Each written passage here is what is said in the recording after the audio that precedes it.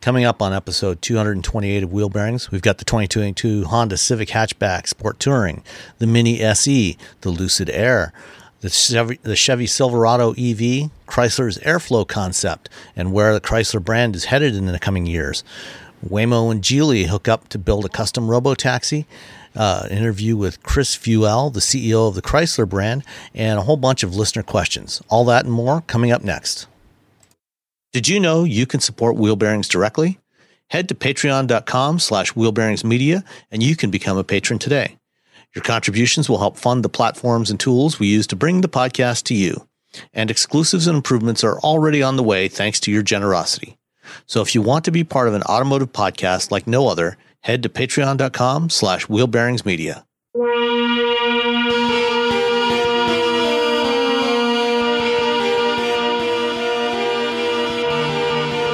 This is episode 228 of Wheel Bearings, the first show for 2022. I'm Sam Abu-Al-Samad from Guidehouse Insights. I am Nicole Wakelin. We'll say Forbes Wheels today. And I am Roberto Baldwin, and we're going to say Tom's Guide. There's a man named Tom, and he has a guide. Ooh, a guide from Tom. They do cars now? Yeah. Oh, excellent. They'll do cars as soon as I finish writing up this review. No, they Got to start somewhere. There's always a first car story. All right. Who wants to go first? I think you should go first, Sam. You never go first. All right, I'll go first. On the spot. I have right now the 2022 Honda Civic Hatchback Sport Touring in the driveway. And it happens to be in the same shade of red as the 2017 Honda Civic EX hatchback that lives in our garage, 365 days a year. I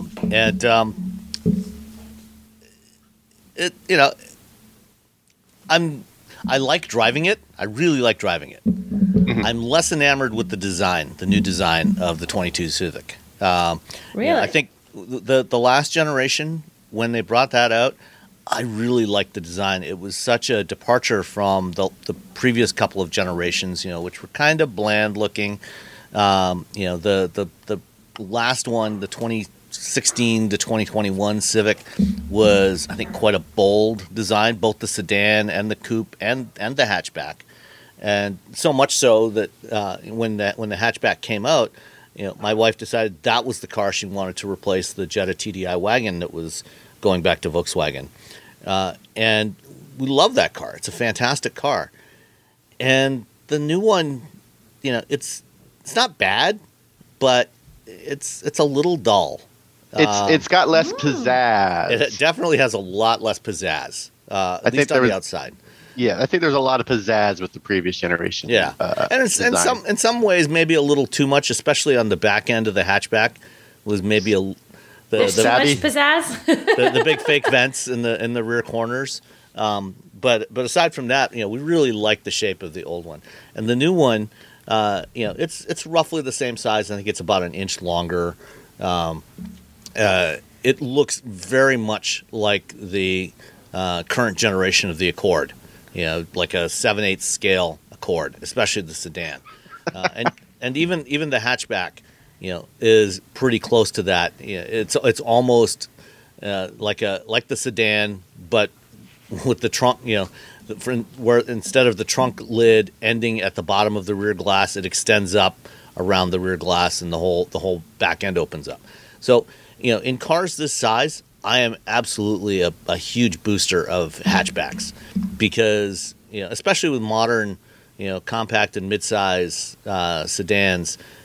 Because they've all gone to the fastback profile, which I have no issue with. I like it. But if you're going to do a trunk with that kind of profile, it inevitably ends up meaning you have a very small trunk opening. Mm-hmm. And even with a fold-down rear seat, it limits what you can put in the back. The hatchback, you've got this big, giant rear opening that you can put all kinds of stuff in there, which can be very, very handy. And then when you put the rear seat, fold the rear seats down, it becomes even more so. So the current the 22 Civic hatchback, you've got 24.5 cubic feet behind the rear seats, which is roughly about twice the volume that's available in the sedan, and then you can fold those seats down and you can put really large objects in there, which is fantastic. It's very handy when you're helping a child move. You can throw all their stuff in the back of that. Very, very useful for that. The interior is a big step up from the previous generation of Civic, and especially in the one that I'm driving, which is the Sport Touring, which is the top of the line model. It feels more premium. They've shifted away from the touchscreen interface, the touchscreen being embedded in the dashboard like it was on our Civic, to the more typical now, tablet standing up on top of the dashboard layout. But it does have a volume knob and physical controls for the climate control. It has rotary knobs that you can twist to adjust the temperature and everything, instead of capacitive touch surfaces, which I think is a much better solution. It still has basically the same powertrain that's in the 17 Civic hatchback. So it's the 1.5 liter turbo with a CVT, which is, the 1.5 turbo is a lovely engine. It's quite powerful, quite fuel efficient. We've been very happy with it over the last almost 5 years now that we've been driving it, and it's still great. The Sport, you get with the Sport Touring, you get I think 6 extra horsepower, so it's up to 180 horsepower now, compared to the 174 that's in the 2017 that we have. Unfortunately, you cannot get I don't think you can get a manual transmission with this one, or maybe you can. The one I have has the CVT, which is, as CVTs go, is not a bad CVT, but if it's a CVT. It's still a CVT. Still a CVT.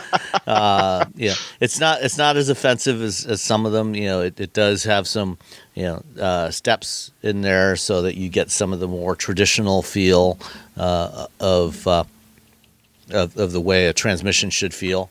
The Sport Touring you can get with a manual 6-speed manual transmission. The only of the 22 Civics, the ones that don't offer the manual are the base LX or the EXL. Both of the Sport and the Sport Touring models are available with a 6-speed manual. So if you are one of the few remaining Americans that is interested in driving an actual car, like a regular car that's not a Miata, with a manual transmission, this is one of the few options you have left. There's not many others, and I would definitely recommend considering this if that's what you're looking for. Aside from the styling, which as we said is a little less expressive than the previous generation, it's not bad. It's just less interesting.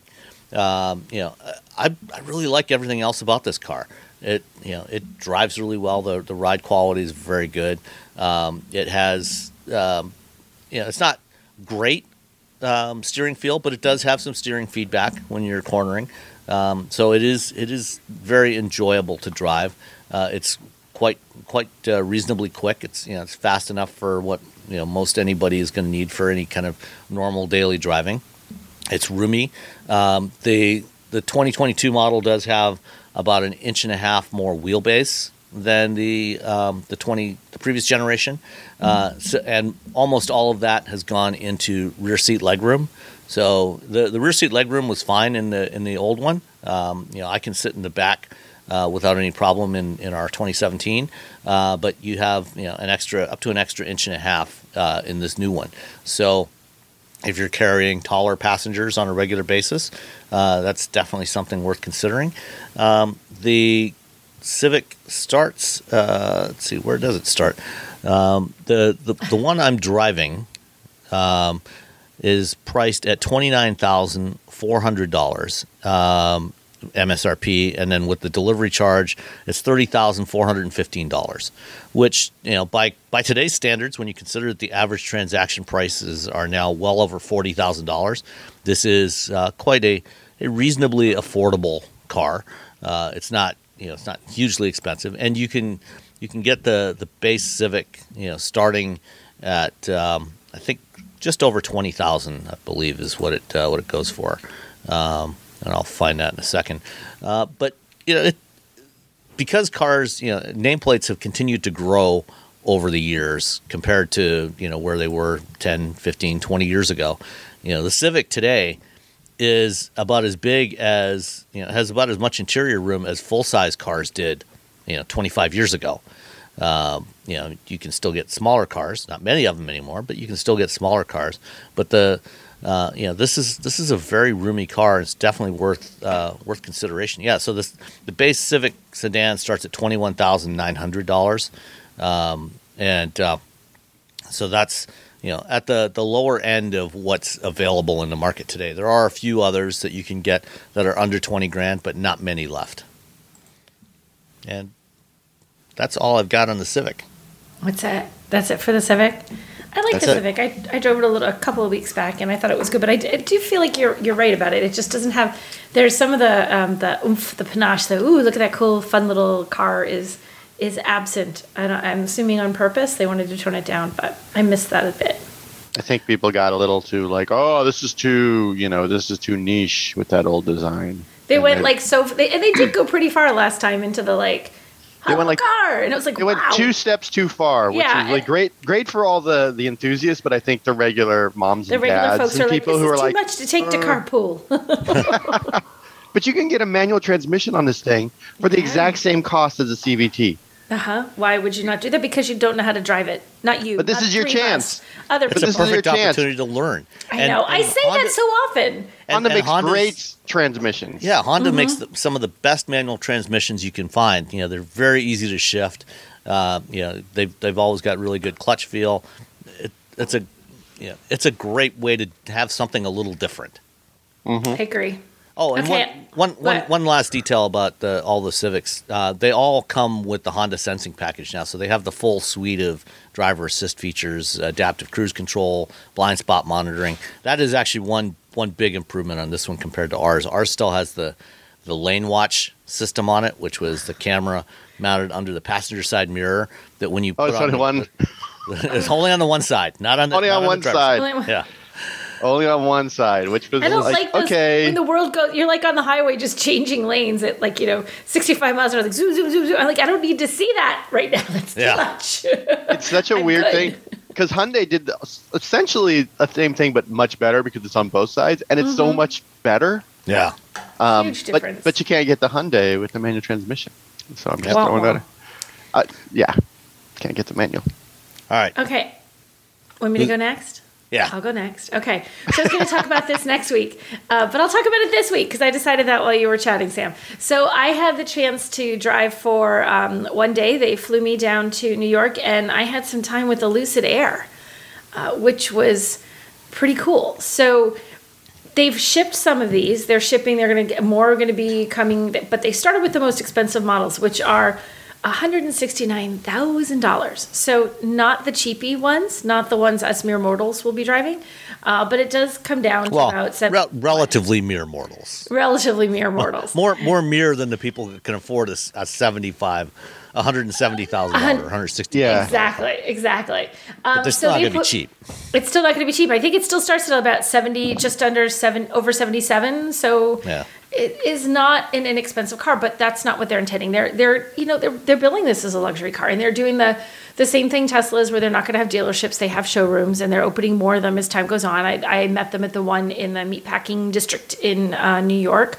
It's a beautiful showroom. I mean, it has just enough tech stuff so that you can, if you go into one, you can see the tech features of the car. If you want to know about how the battery and stuff works, you can see the car, and then there's, you can customize and build it. And they have this really cute display that shows you all the materials and the colors and all that kind of stuff. So it's a neat showroom. It is neat, and it feels, it has that sort of upscale. I'm buying something cool, not just I'm buying a random commuter car at the local dealership. It feels like what they're trying to get at.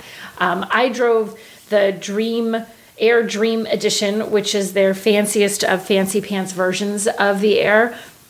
But first, I got to say, style-wise, when you see this thing in person, it's a stunning car. It has this very mid-century modern kind of vibe. Even if you look, like I posted some pictures in my Instagram and on Twitter, if you look at the way the word air is written, it's like so mid-century modern. It's really cool. It's this nice sort of swoopy thing.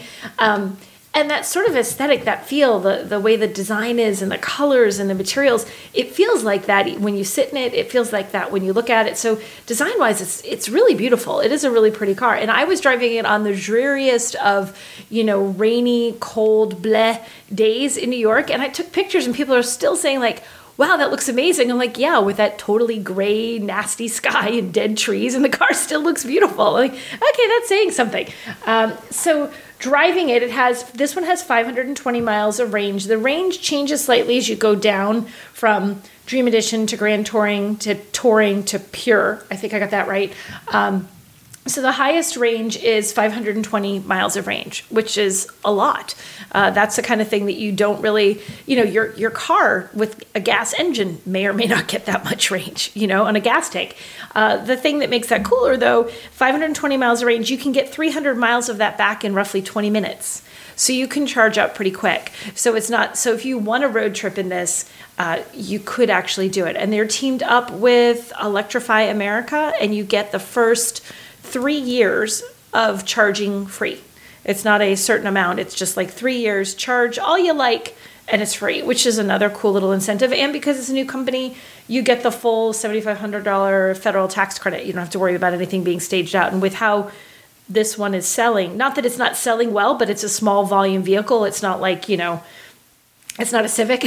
Yeah. So it's going to take some time for them to get to that mark where things are going to start coming down. Their Dream Edition's completely sold out. Although he said they have this huge long waiting list where people are just kind of like, well, maybe one guy will cancel. But the people that ordered this, yeah, right? Exactly. Like, oh, that's cute.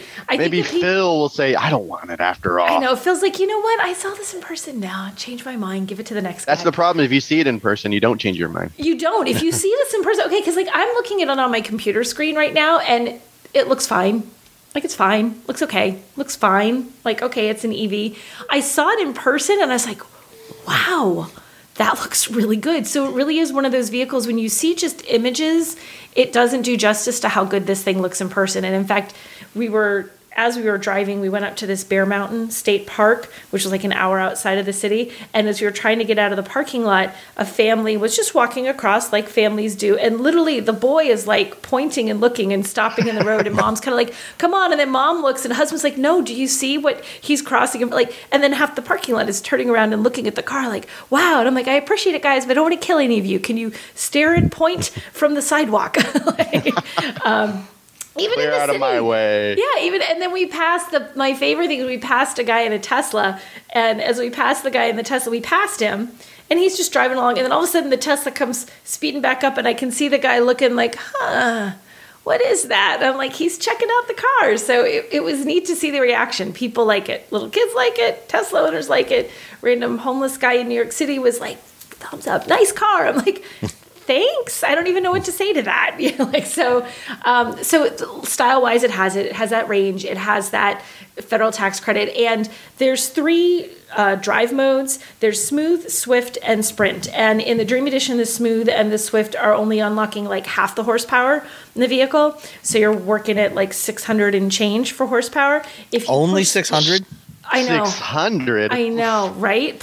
What even? How do you even? Why even? How do the wheels even turn? I know. It's amazing, right? Why would you even leave the house for that? Why would you even bother getting in the car? So because you do want to bother getting in the car, you push the Sprint button, and it gives you a warning like, be careful. It doesn't say this, but it's basically the warning is, don't be stupid now. We're giving you all the horsepower. That's what the warning is, okay?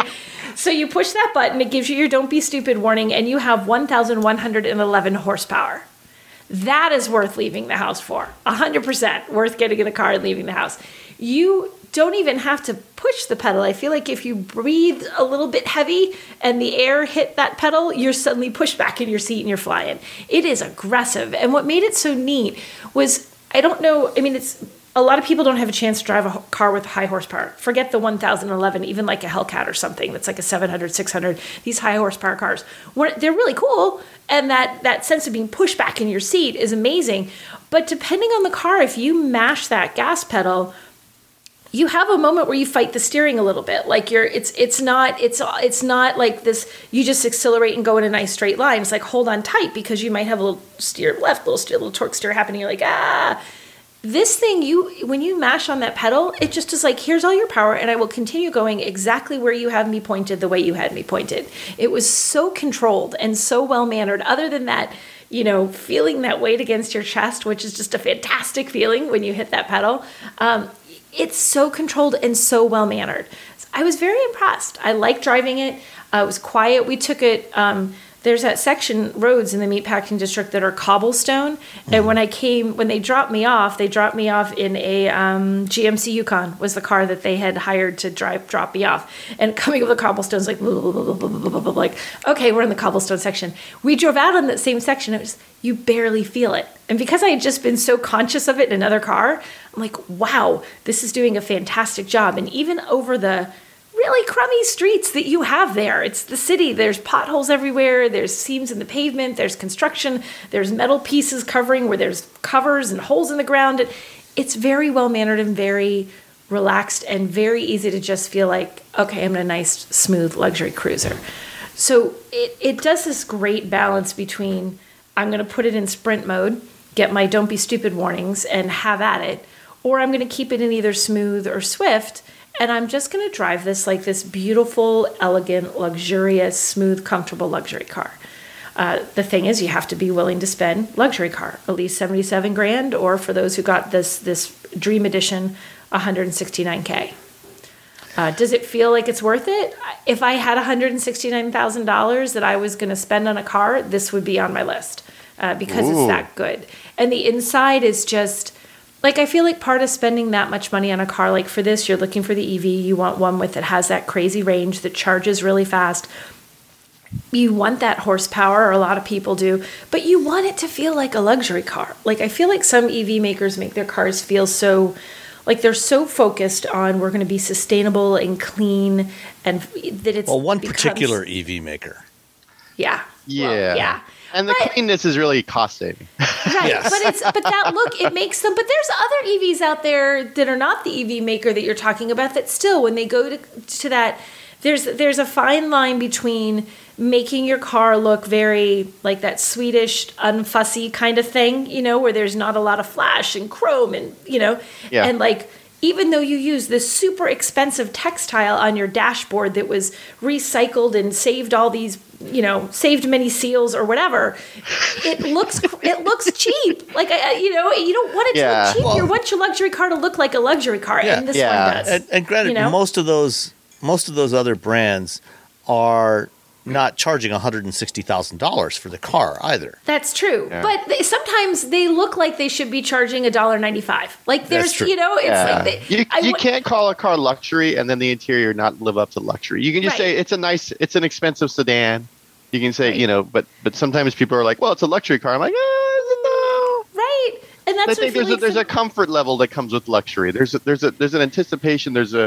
There's something that you're expecting, especially after years of Mercedes and BMW and Audi, like building these cars, and you're like, well, this is luxury too. And you're like, yeah, not really. And I think you expect a certain amount of like, there has to be a sort of a design aesthetic that you can see. Like, it shouldn't just look like we made a dashboard that fits, we made seats that fit, we made a roof that fits. Like, this has that glass roof and it's very open and it has this, there's only one piece down the middle, and it's only because it goes down to the middle to where like they have to have a part mounted to the dash, like where the dashboard, where the windshield is. So, but it's this like really thin little vein across the top and has a light down the middle that's the ambient lighting. They could have just made it a piece of black and said, well, it's up there and it is what it is, but they paid attention to it. I know that sounds like a stupidly small detail, but that's the kind of things that luxury cars do. They take into account all these random details that sometimes you don't even realize what it is, and you just sit down and you think, this looks and feels so well put together, and that's what this one does. Yeah, I've talked to the CEO Peter Rawlinson, I don't know, a bunch of times at this point, And every time it's very much, we're not competing with Tesla, we're competing with the German automakers. We're competing with luxury automakers. And, they're going to be compared with Tesla regardless because A, it's a sedan, it has long range, so you're going to hit Tesla. Also, Lucid is just populated with former Tesla engineers. The person starting with Peter. Starting with Peter, who was the man who's like, hey, here's the Model S. Yeah. Well, they had a guy that was, so I had one of their PR folks that was with me through the ride because it was just me. It wasn't like an official program, but they had a guy in a following car that was just there in case there was, he's like, not a mechanical failure like the car brakes, but if you get a flat tire, it's not like we have Drive Shop or somebody here to fix that. We want somebody here in case you need anything. And he was following on, he was formerly from Tesla. Because I was asking him different things and he's like, well, I did notice that on the Tesla. I haven't seen it yet on this. So it was interesting. I'm like, is anybody here not been at Tesla? Although the guy that was riding with me was a former Volkswagen and Audi guy. So, but the Germans. Yeah. The Germans. They're from Tesla or the Germans. That's really the company is either Tesla or the Germans. Aside from the fact that it's an EV, so you could say they're chasing Tesla, it feels much more like a car that's chasing the Germans. It really, really does. You're like, okay, I get it's an EV, that's the Tesla end of things. But in every other way, this feels like it's a new version of a German car. Even just the way the doors, they tried to make it is so open. It feels gigantic in there. The door panels, instead of sort of coming out, Robbie, you probably had this happen in cars, when your legs are long, you'll hit where the handle is. You hit the edge of the door panel because your knees don't have room. These curve way in. So it's almost, unless you're doing the ultimate man spreading as you're driving, I don't think you can hit. Yeah, just all flailed about. But you have all this room, and it's even front to back. So the guy with me, he is 6'4", so he's a tall guy, and he just threw the seat all the way back to be comfortable. When we stopped, I said, sit behind the seat you just tossed all the way back. He sat behind it. He still had room for his knees. 6'4" in front of 6'4", that's pretty impressive. So. Yeah. Back in 2017 or 16, whatever it was, that they were first showing off the Air, and this was actually at the LA Auto Show before they had really shown it publicly. They were doing some private briefings. I had a briefing with Peter Rawlinson and Derek Jenkins, the head of design there, and at the time, they talked about aiming for Mercedes-Benz. And what they wanted was something that had the luxury of a Mercedes-Benz, the interior roominess of an S-Class, but the exterior footprint of an E-Class. So, the midsize, so it's smaller on the outside, larger on the inside. And, I think that they really did. It really feels like they achieved that. When I sat in the thing for the first time, sitting in the back with Peter, it was amazing how much room there is in the back of this thing. Well, and even in terms of the roominess, they've used every last conceivable space. Nothing. It's well, could we make that space for people? Could we make that space for cargo? Why don't we do that? It kind of feels like they looked at everything well, why do we have these unnecessary things jetting out into the cargo area in the trunk? Get rid of them. We don't need that. So when you open the trunk, normally it's a relatively sort of straight-ish line into the trunk, but it's so wide at the opening. There's these extra little pieces. And in fact, on the floor, they open up two little pods to either side. And you could easily fit a golf bag at the very front of that trunk. That's how long it is. And then the floor opens up and there's a huge amount of space under there. And even in the front, when you go up to the front, huge space, you think, wow, that's a huge frunk. It's bigger than you think. Again, there's an underfloor even in the frunk where you lift it open and there's more space. Good Lord, I feel like this has more space than some crossovers that I've been in. It probably does. And it's an impressive. Oh, go ahead.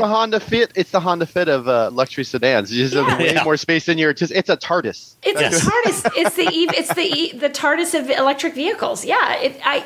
Because as I'm looking, you're sort of almost you're sort of surprised. It's yeah. Okay, there's a front. Holy cow! There's more space. Oh, there's more space. Oh, inside there's more space. Oh, you've done. It's just there is an attention to detail in terms of the design of this that makes it really, really an impressive vehicle, impressive car. I liked. In case you can't tell, I liked. Aside from the fact that I will never be able to afford a $169,000 EV. That's the only thing I didn't like. It'll be cheaper. No, and they said they literally started with the Dream Edition, and those folks that spent that big money got theirs first. And as they go out through 2022, they'll be getting down to the ones that are more traditional luxury car prices. And this is what every new automaker does. They start with their premium trim. Tesla's had their Founders series of every new model they brought out, and Fisker's doing the same thing. They've got a launch edition, and even the legacy automakers, are coming out with edition 1 for the Hummer or launch editions for Ford. That they pack everything conceivable in there. They all do it now. There's always some special launch edition that they come up with that. Bronco did it too, right? Wasn't there a launch edition? Like everything. I mean, that's an off-road vehicle. It's like doesn't matter the category. I think it generates buzz too and excitement because people are like, oh, I want one of those. There's only, in this case, 520, or there's only 300, or there's only 1,000. You're literally putting your best foot forward when you do this. You are. And it really would you want to put well, I know these are never going to be a rental car, but would you want to put your rental car special out as the first one customers see? And everyone's like, wow, this is great, great. Like, that's not what you want to do. So it sounds, I know, Peter and the team would have loved to have had this car on the market a couple of years ago, at least, if not earlier. But it took them quite a while to raise the capital they needed to build their factory and get into production. And from everything I've seen, it looks like they used that extra time that they had available to really refine this car and get everything working right. So that it minimized, the bugs that they had available. And even in the course of 2021, they pushed back the official production launch a few months, as they continued to work out some details in the production system and in the vehicle itself. So, it looks like they used the time to good effect. Well, and I know they were at least in some cases too, part of there, I'm sure that was the supply chain issues that have affected everyone, because weirdly there was a feature that wasn't on this one, but that is on all of them. So when you open the frunk and then you lift up the underfloor storage thing, it's sort of like an accordion piece. It like bends in half and pushes back to give you the extra little piece, but it wants to spring back at you. Like you kind of have to hold it. And I was like, oh, and he's like, actually, he said, it's not on this one, but the production ones, there's a magnet there, so it holds it in place. Okay. So that when you open it, it stays, and then you pull it. And I said, oh, how come it's not on this one? He said, honestly, it was just supply chain stuff. We couldn't get, this is one we're using for press, we're using for media.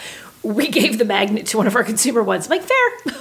Yeah. So, but like they're having, that's a small thing, but you got to imagine there's other, a magnet. That was hard to get. Like the weirdest things that cause little delays in production. Maybe a certain size and certain polarity, certain strength. Exactly. Apparently that magnet was in high demand.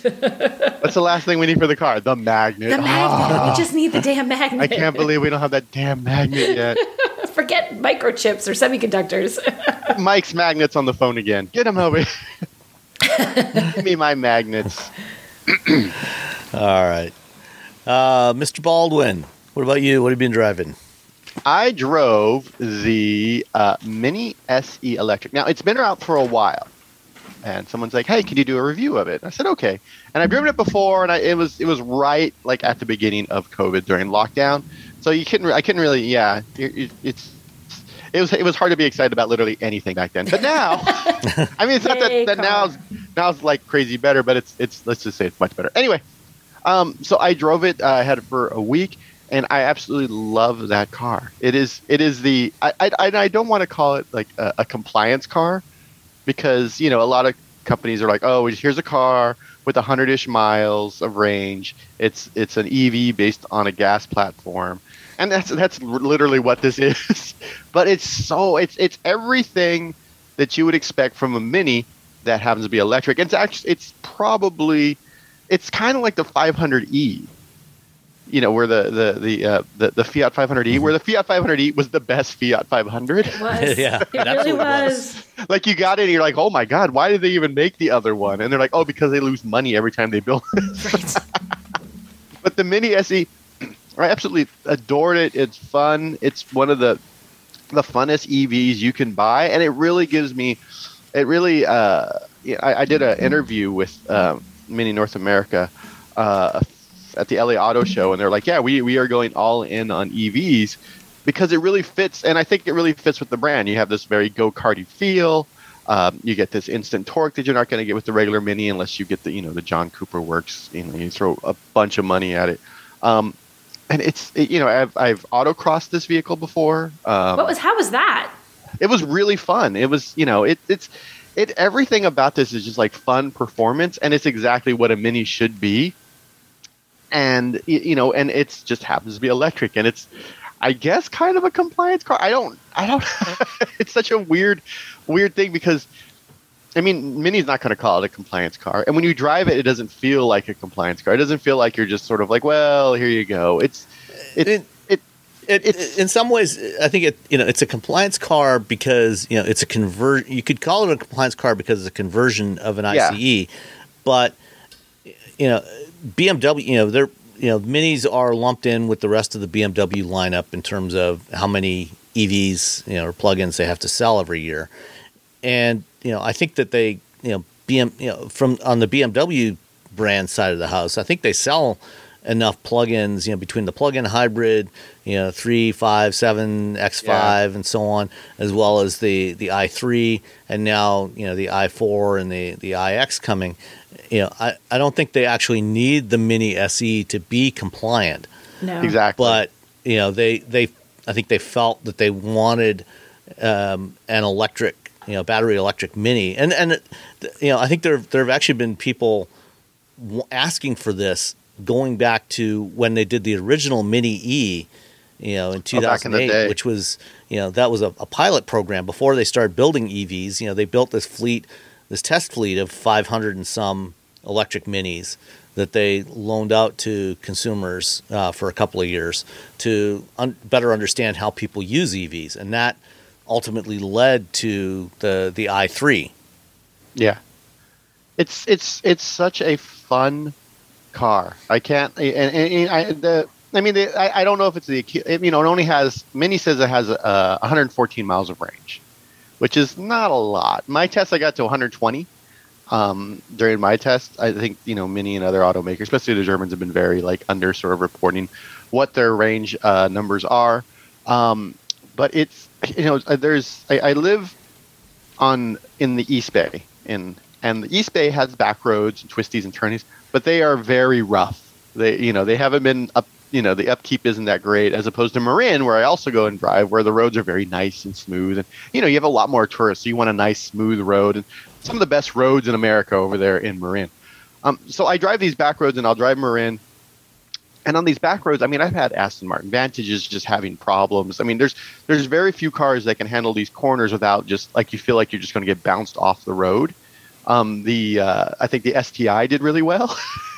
Because that's essentially what that car's built for, and this Mini did really, really well on these very rough roads. It's a stiff ride, but it is a joy to be behind the wheel. It actually has a stick for the transmission, which I'm always a big fan of. So push buttons or whatever weird thing people are coming up with now to shift their vehicles. I'm with you on that. I would love to just be able to get into a vehicle and not have to think for a half a second, wait a minute. How do I get myself out of the driveway? It is the most disconcerting. I know how to drive cars. I do this for a living. And the number of times I sit down, it's hold on. Hold on, where is it? Yeah. They change controls just for the sake of change. To mess you up. Some engineer's ha, gotcha. Okay, fine. The push button, we have that on our Kona electric, and every time I get in, I'm hold on. And we've had it for 4 or 5 months at this and point. You're every still time thrown, right? Hold on. Let me push the stupid button. Yeah, that's the big thing I don't like about the Kona. But no, the Mini is, if you're looking for a fun EV that you're not, it's not going to be a road trip EV. It's only, you can only charge at 50 kilowatts. It's got a range of 120 miles. If you want to do a road trip on it, it's going to take a while. But if you need to get around town, I used it for my errands. I drove over, outside the East Bay. I drove into the city. I just drove it around like I would any of my cars, and it was fine. It wasn't, there's still that little, I only got 20 miles left. I'm well, we'll see what happens. You really do become crossed. well, here we go. And what's really interesting is it starts at $29,900. so about 30,000, but it still has, you still get the federal tax credit on it, plus any local or state credits you can get to it. So, you can bring that down to like 23, 22.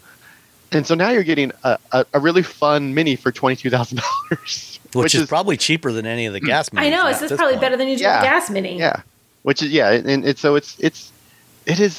just a fun little car. If you're looking for a sort of, you want an EV, you want something that's fun, and it's a second car. I mean, all Minis are second cars. Minis very upfront about that. Like, our cars are typically second cars.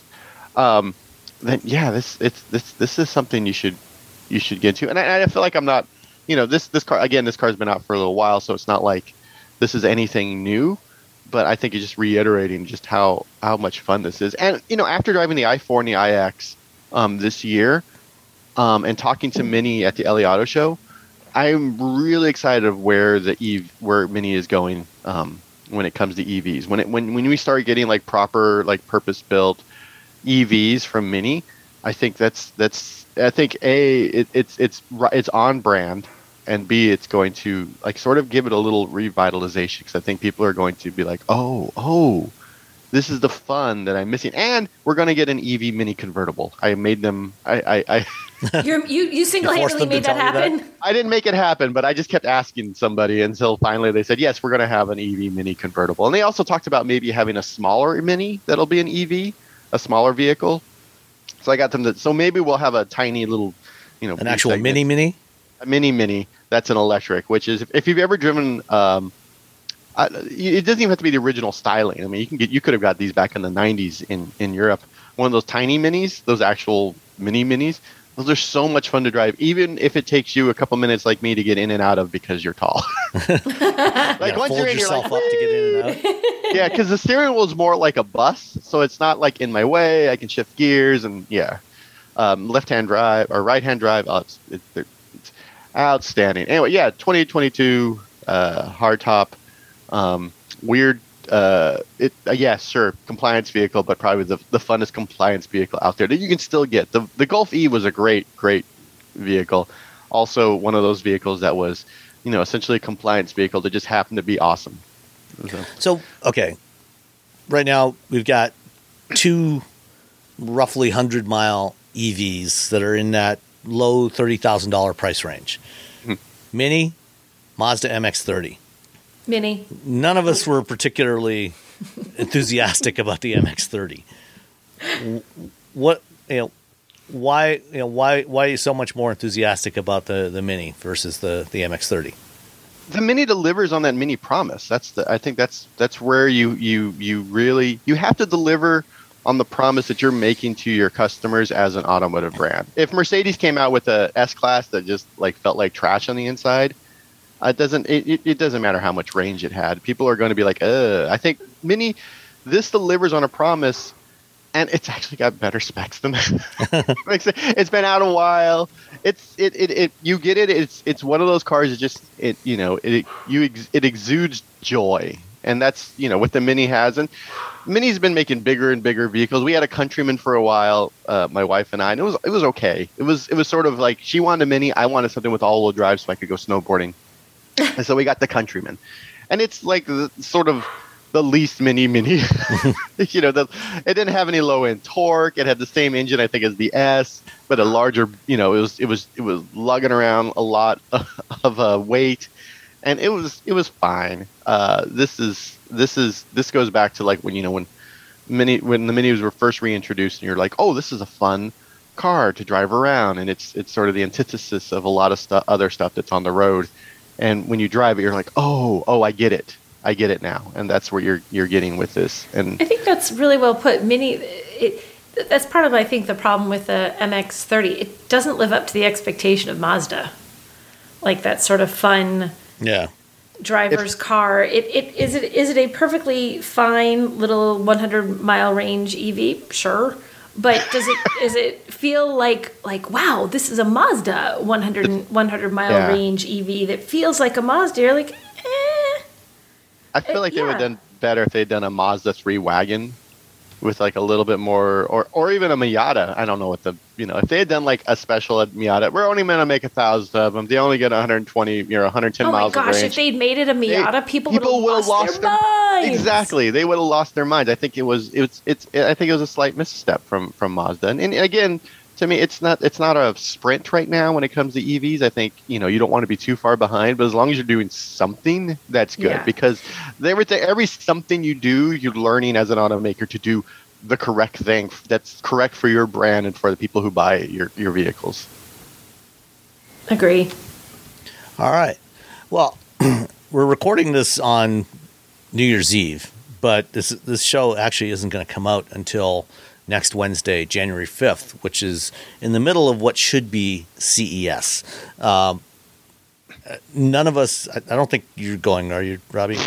No. None of us are going to Vegas in person at this point. But I'm only just not going because I have other plans that happen to overlap. Otherwise, I have to say I would be there. I would still go. I was going to go.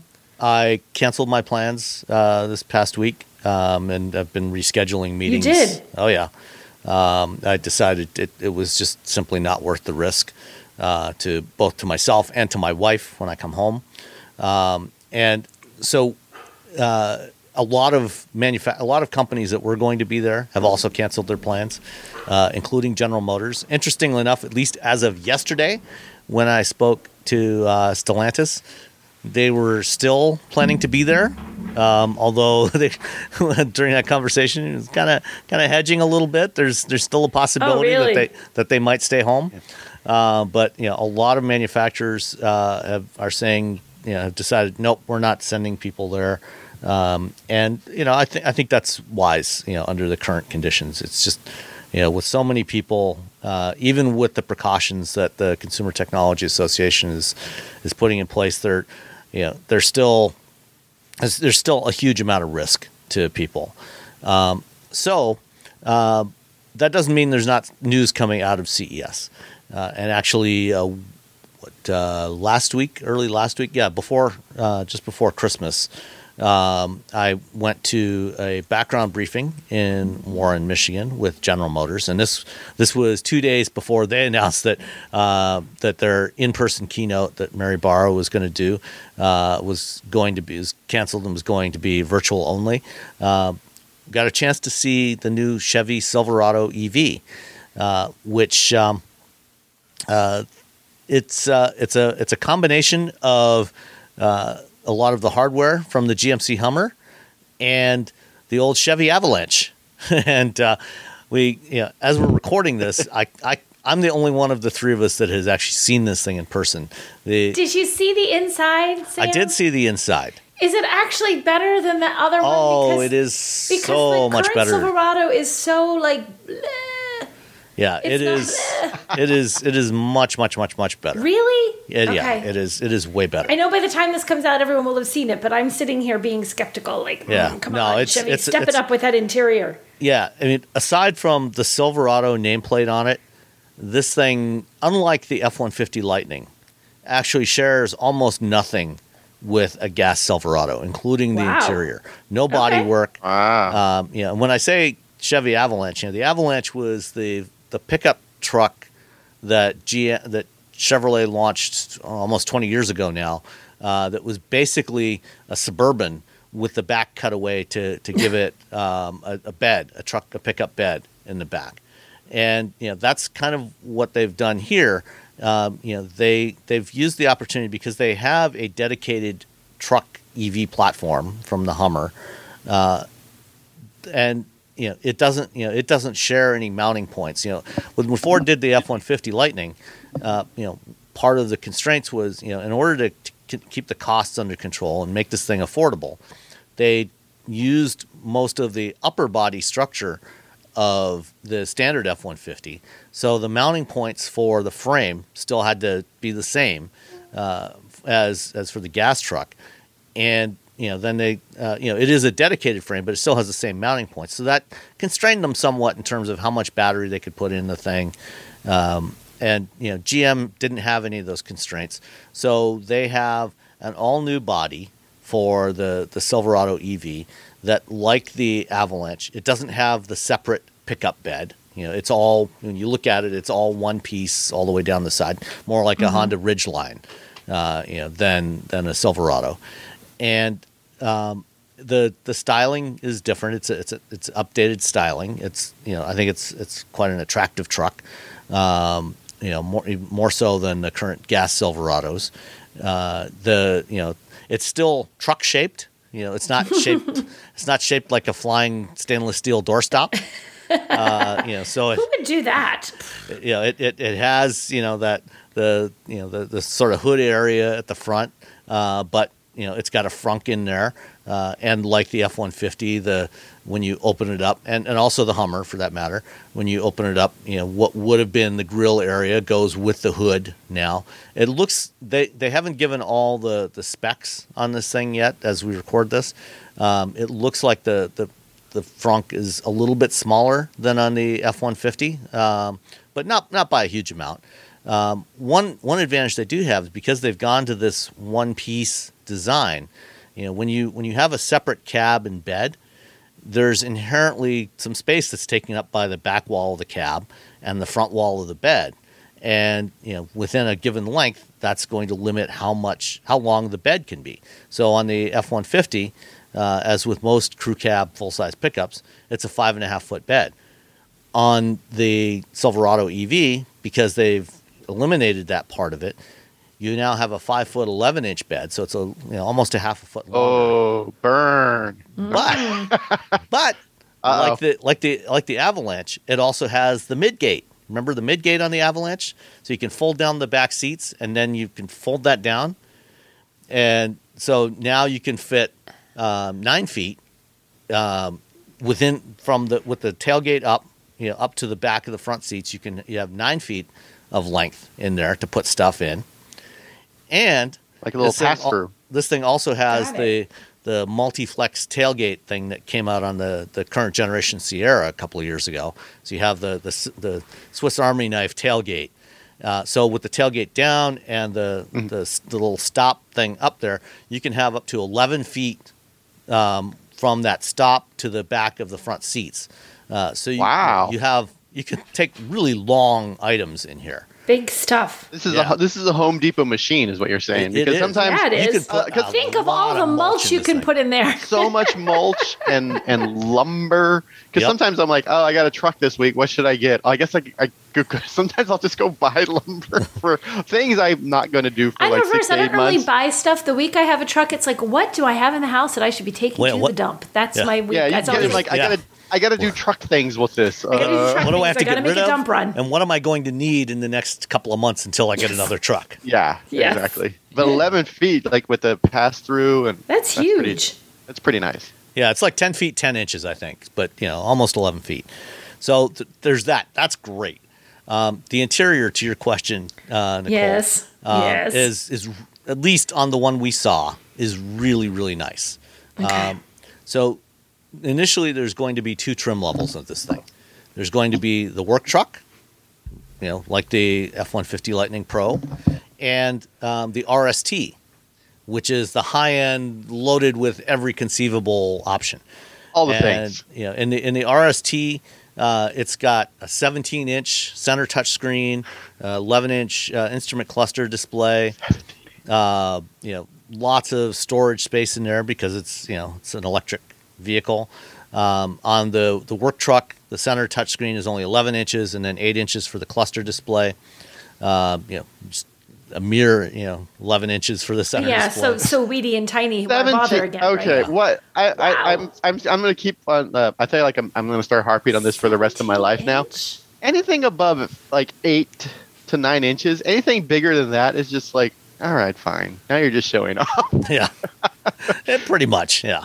Yeah, I mean, it's just okay. I guess I could watch a movie on this, like a widescreen Panavision movie at some point. Yeah, while you're waiting for it to charge. CinemaScope. Yeah. All right, it makes perfect sense. Let's watch Lawrence of Arabia again. Yeah. And the initial versions are only coming with the same 200 kilowatt hour battery that's in the Hummer. Oof. And the work truck is going to launch in the spring of 2023. So a full year behind the F-150 Lightning availability. The F-150 Lightning is coming out this spring 2022. The work truck is launching the spring of next year. And then the RST is coming out 6 months after that in the fall of 2023. So 18 months after the F-150 hits the streets. They're not talking about the price of the initial work truck, but the RST, because what they're doing is the work truck they're selling through GM fleet operations, and they're dealing directly with fleets. So you can't just go to a regular dealer and order one of those. You order it through fleet operations. And they're not saying what the price of that one's going to be. The RST, loaded with the Edition 1 or whatever terminology they're using, RST, $105,000. And both of them are going to have a range over 400 miles. 10,000 pound towing capability, but only 1,300 pound payload, which is considerably, even though it's got a lot more space in the bed, you got to put light stuff in there. So mulch, okay. Filling it up with bags of concrete, not so much. Whereas the Lightning is going to have 2,000 pound payload capability. So that's a pretty big difference. Yeah, they will. In 2024, a few months after they do the RSTs, then they will start launching other trim levels with smaller batteries, and there at some point will be a $40,000 work truck version with an as yet undisclosed battery size for the regulars. That'll probably be somewhere comparable to the $40,000 Lightning, somewhere in the 220 to 240 mile range. The RST, actually both of those initial versions, because they've got that dual layer battery pack, they will charge at 350 kilowatts, and you can add, I think it was at 60 miles of range in 5 minutes, something like that, on a 350 kilowatt charger, which is quite impressive. But I think, considering that GM has been working on this Ultium stuff, they first announced this in late 2017. So that's over 4 years ago now. And they've been harping on how fast they were able to turn around the Hummer. They did that program in only 2 years from the time they gave it the green light. And the Bolt, they were production. Remember the Bolt? They were just like, look what we made in like no time at all. And then nothing else happened for a long time. Ford was just quietly working away. And now it's going to take so long to get this thing into production. It's going to be a year and a half, till you get a consumer version of the Silverado EV that is going to be at least $15,000 more expensive than the most expensive version of the Lightning. Yes, it will have more range. The Lightning will be about 300 miles of range versus 400 for the Silverado RST. But it just seems to me like this should have been one of the things they did first. Seems like took so long. It is. It's a 2024 Chevy Silverado EV. This is really way ahead of when we're going to see any of these. There's going to be like a 5 Rivians out by then. Yeah, and maybe a Cybertruck. Some Rivians, some Fiskers, a whole bunch of Lucids. Yeah. Because it's tons of other EVs are going to be. I mean, maybe not even. It just seems like that. The Ultium, and I think we're all having the same sort of like questions that you just. We're all confused. It's like there's someone behind the scenes who could tell us unofficially, like the reason this is taking so long, guys, is like there has to be a reason. It seems like a weird decision. I'm sure there is a decision that somebody that knows far more about the situation than we do has said, well, this is why we did it that way. It's just completely hidden to us. Are they concerned that it's going to cannibalize Hummer EV sales? Because I think those are two completely different markets. Like they're two totally different. No, it's not. You're not buying a Hummer EV as a work truck. It's not going to cannibalize the Hummer. But I don't know why it's taking them so long to get these, especially, they're converting so many factories. Did they address anything about, did they have that in their spiel at all, Sam, as to why the timing, they didn't address it at all? No. Another notable thing that they declined to address was I asked them the question, how much is this thing going to weigh? because the Hummer notably weighs 9,000 pounds. And they said, "Oh, we're not ready to talk about that yet." And I said, "Well, let me ask the question a little different way. Will this at least be a light-duty truck?" And they declined to answer that question. Which tells me that this is probably not going to be a light-duty truck. This thing is probably going to weigh somewhere at curb weight somewhere between 7,500 and 8,000 pounds, maybe more. I mean, they're all kind of heavy, but still. GM's been like, we have the Ultium, we have Ultium, and we're like, okay, cool, you're going to be moving quicker than a lot of other people. And then you watch them, and you're like, what is happening over there? It's like, we have this great thing. We'll get to it. Yeah, we'll get to it. We're going to lead the. They're talking a good game. Yeah, they are talking a good game. Even how they're releasing this, though, like I guess, well, like you were saying, they released the fancy pants version of things first, right? You got that RST, but then along with the work truck. But that feels a little odd. Just like we're going to do the fanciest of our truck, like because people want trucks to get stuff done, and then the work, like there's this feels weird. The whole strategy feels weird. I don't get it. I'm not a marketing person. Clearly, I don't get the strategy at all. Yeah, but the RST does have 24-inch wheels. Who cares? I love the GM estimated in wide open watts. Wow mode. That's like WTF. Wow. Yeah, that's the mode they have on the Hummer as well. So if you want to do the 1,000 horsepower acceleration on the Hummer, you have to put it in wide open watts. All I can think of when I see the Hummer is Watts to Freedom. Oh, is it Watts to Freedom? It's Watts to Freedom. Oh, okay. Oh, so I wrote a whole article. WTF? Same thing. It is Watts to Freedom. It ended up being. I did a roundup when I was at Car and Driver, and I'm like, "What's the freedom happened this in 2020 or whatever?" And I was very happy that headline made it through to the magazine. Because I was just like, very good. I all I can think of when I see WoW is that Schoolhouse Rock, the exclamation one. Remember Schoolhouse Rock, anyone? Oh yeah, and there's the girl that goes wow, and it shows wow on the screen. That's all I can think of when I see that. Yeah, so for the work truck, it's going to have 510 horsepower, 615 foot-pounds of torque. Both of them are two motor. They declined to be specific. They declined to answer the question of whether there'll be a 3-motor version. But at some point there may well be a 3-motor version like you have on the Hummer. On the RST, it's the same 2 motors, but they've got this wide open watts mode. So in normal driving, it's 500 and some horsepower. And then in wide open watts mode, it goes up to 664 and 780 foot-pounds of torque. Oh, and it does have 4-wheel steering, the same 4-wheel steering mechanism that's on the Hummer.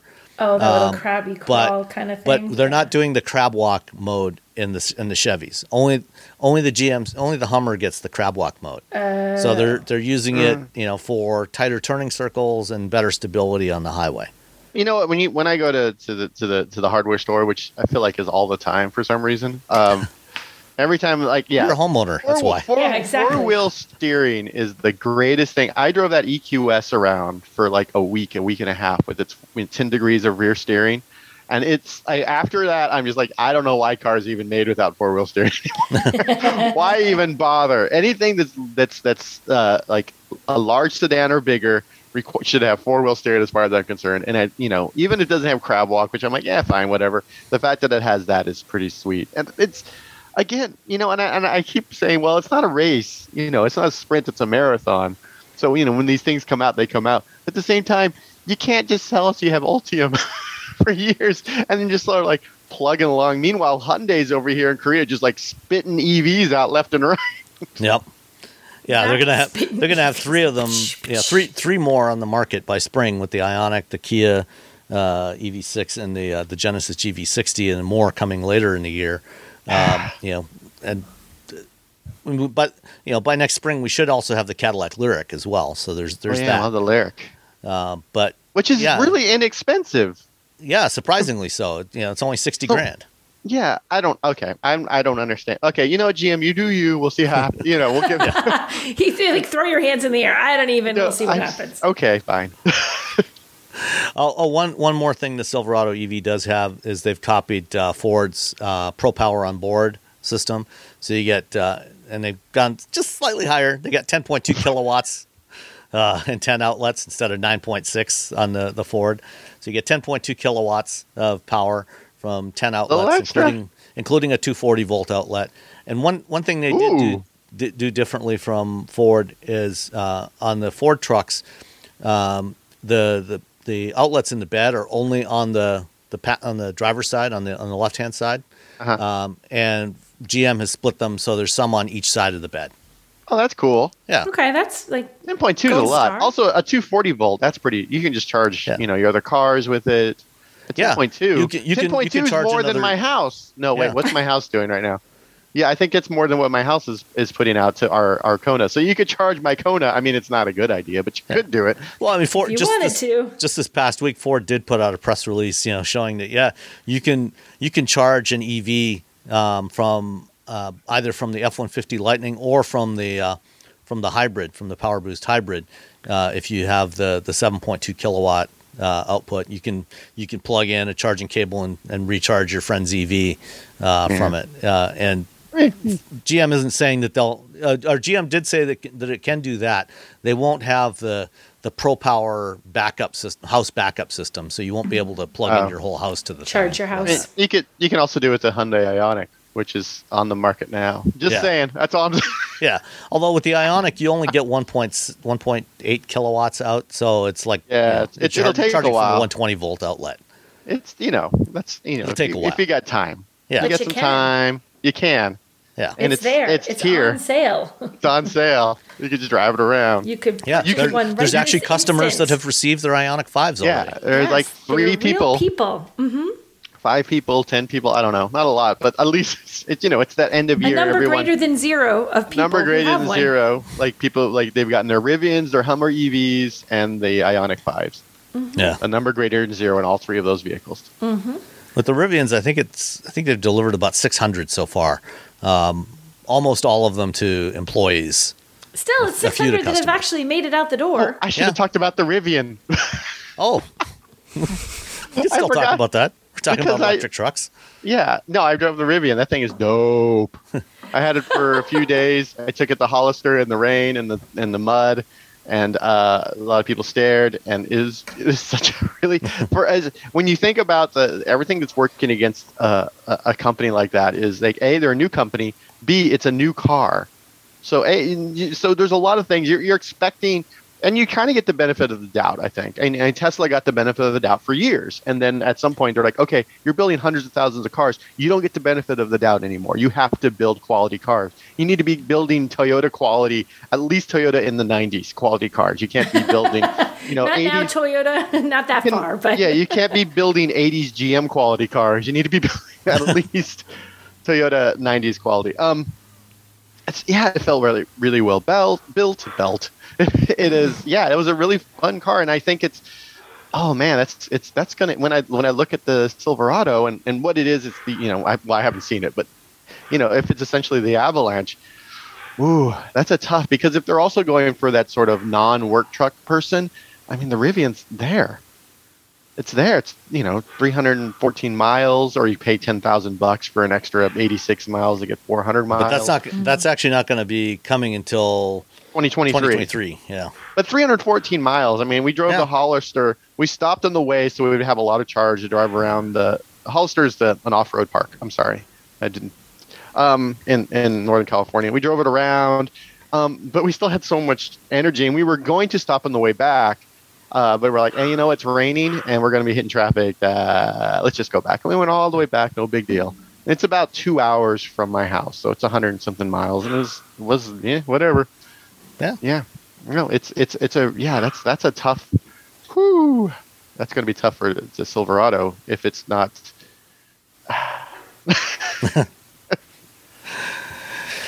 All right. So another new EV that is being revealed during CES is the Chrysler Airflow concept, which is actually only kind of new, because in 2020, the last time that everybody showed up to CES in person, the company that was then known as Fiat Chrysler Automobiles on their stand had something called the Chrysler Vision Airflow, which was not a full vehicle concept. It just showed you had the silhouette of something new that they had not previously built, a crossover-ish type of vehicle. And that concept was designed to focus on the interior. And it had all kinds of interesting interior stuff like a passenger side video screen and big center touch screens and a lot of stuff that has since appeared in new Jeeps this year or in 2021. And the shape of that body buck, which had no sides on it, it was a non-functional thing. The shape of that silver or the Vision Airflow concept has now been completed into a complete working vehicle. And we actually saw this thing teased a couple of times during 2021 during virtual events that Stellantis did. Their EV Day event in June or July, and then in the fall when they did their AI Day event, it showed up in there. And they never talked about it. It was just kind of there in the background, and you saw it hanging around. Shadows. But it wasn't even in shadows. I mean, it was right out in the open. They just never really didn't say anything. They never said Chrysler or Airflow or really said anything about it. It's like a horror movie where the bad guy's in the background. You don't notice till oh wait, there's a bad guy. He's been there the whole time. It was Chekhov's crossover. Yeah. So anyway, what we have now is more details on the actual Chrysler Airflow, which is going to be coming as a production model for Chrysler in a couple of years. And believe it or not, apparently the Chrysler brand actually has a future. I spoke as we recorded this yesterday. I spoke yesterday with Chris Fuel. Sorry. She is the CEO of the Chrysler brand for Stellantis. And right now, as we speak, Chrysler has exactly 2 models in its lineup: the 300, which has been around for about 100 years. I think it was the original Chrysler, if I'm not mistaken, and the Pacifica minivan. And the 300 is still a great car, but it is a little old. And after this segment, I will insert the interview I did with Chris. But she said that there is a future for the Chrysler brand. It's getting more new models by 2028. The brand's going to be all electric. No more internal combustion. The Airflow, a production version of the Airflow, should be arriving by no later than 2025, maybe possibly a little earlier than that. But there is more stuff coming even before then to the Chrysler brand. So there will be new models added to the Chrysler lineup in the next few years. In addition, so wait, this comes in 2025, but there's going to be new stuff between 2022 and 2025. They have on tap. Yes. It's EV or electrified in some way. They wouldn't get into any details, but future product can't comment. Blah blah. Exactly. Blah. Okay. The usual. But the Airflow, this is it's a crossover EV concept. It's built on the Stella Large EV platform that they talked about. They talked about 4 EV platforms for Stellantis: Stella Small, Medium, and Large, and the truck platform. And this is on Stella Large. She said it's they haven't given specifics of the dimensions, but she said it's a DE class vehicle, and looking at the photos, and people in the photos for scale, assuming that these are not either giants or dwarves, it looks like it's close to the same size as a Mustang Mach-E or a Tesla Model Y. What do you think about it? I think it looks good. And I say this in the best way possible. It's the most un-Chrysler looking Chrysler I've seen in ages, and that's a good thing. Like, it really looks sharp. I think the exterior looks sharp. The inside shots that they have here, the abundance of screens because of that really high-tech feel, but it also looks very open. It looks like they've done a neat job of designing something that makes use of all the space in the car and looks forward-thinking and futuristic rather than like just holding on to old design ideas. It looks completely different for Chrysler. I think it's good. Yeah, I really dig it. I think it looks nice. I think it's along the same design vein as the EV6 and the Mustang Mach-E. But no, I you know what? I'm a fan of both of those vehicles. So I think this is going to do really well for them. I wish it was going to be out sooner. I know, 2025 is so far away. So far. That's 3 years. Yeah, I mean, I'd even be around by then. 2025 model year or calendar year. Well, maybe 2024. Yeah, maybe late 2023. Yeah, which is if we get lucky. If we make it that far. I think 24 is more likely. Maybe mid 24. But yeah, no, I think it looks nice. It looks like a production vehicle. It looks like something you would want to, if you walked into the dealership, you're like, oh, what's that? And I think a lot of people like these sort of, I guess, crossover small SUVs, essentially raised hatchbacks at this point, that everyone is building. And I, for one, actually like these little raised hatchbacks as a fan of hatchbacks. I'm like, you know what? We're fine. Yeah, fine. You want something that's called this? Sure. I just wish the seating would let me see a little bit lower. That's always my thing. You don't like the upright seating in these? You like to be lower? They're always so high, and I always feel like it could go like another inch or so lower. But everyone says the giant. No, I know that's true. So as the giant of the group, Hulk smash, I guess. I don't know. Yeah, what they did reveal about the airflow, it's expected to have about a 350 to 400 mile range. So right in the ballpark of what is going to be the industry standard, I think, for vehicles in this class. Two motors with about 400 horsepower combined between them. So it's a pretty standard layout. There's nothing really earth-shattering about all this. The whole. What are you talking about? There's a fancy crystallized start-stop button. It's super fancy and forward. Did you see it? Well, this is the concept. Who knows what's going to make it in production? Although Volvo does have that crystal shifter. Don't even tell me you're not going to have a fancy crystal button. You have a whole image devoted to this stupid button, Chrysler. There had best be a crystal button when this thing comes out. Well, then you have Volvo has crystal, and now the iX has crystal as well. Yeah, and the iX. What's fun is that crystal. When the light hits those things, it hits you right in the eye, and you got a cool rainbow shooting through your iris. I haven't had that problem. Maybe it's again the Hulk-sized height. Maybe for everybody else, it just goes right over our heads. Might have. I had it with the iX when I was driving it around. I had little things hitting me in the eye. It was like Dark Side of the Moon issue. Never a problem I've experienced with a crystal shifter or anything, but now I'm going to be super hyper aware of that if it ever happens. Oh God, my eyes. That's what Robbie was talking about. They also say that this will feature what they're calling Stella Brain, which is their new electronic architecture that'll allow over-the-air updates for everything. So it'll have you'll be able to get new features that you can pay for over time, and features or things that they fix that you don't have to go back to the dealer for an update. And then also the Stella Cockpit, which is the infotainment interior system that they're developing through their joint venture with Foxconn. So all that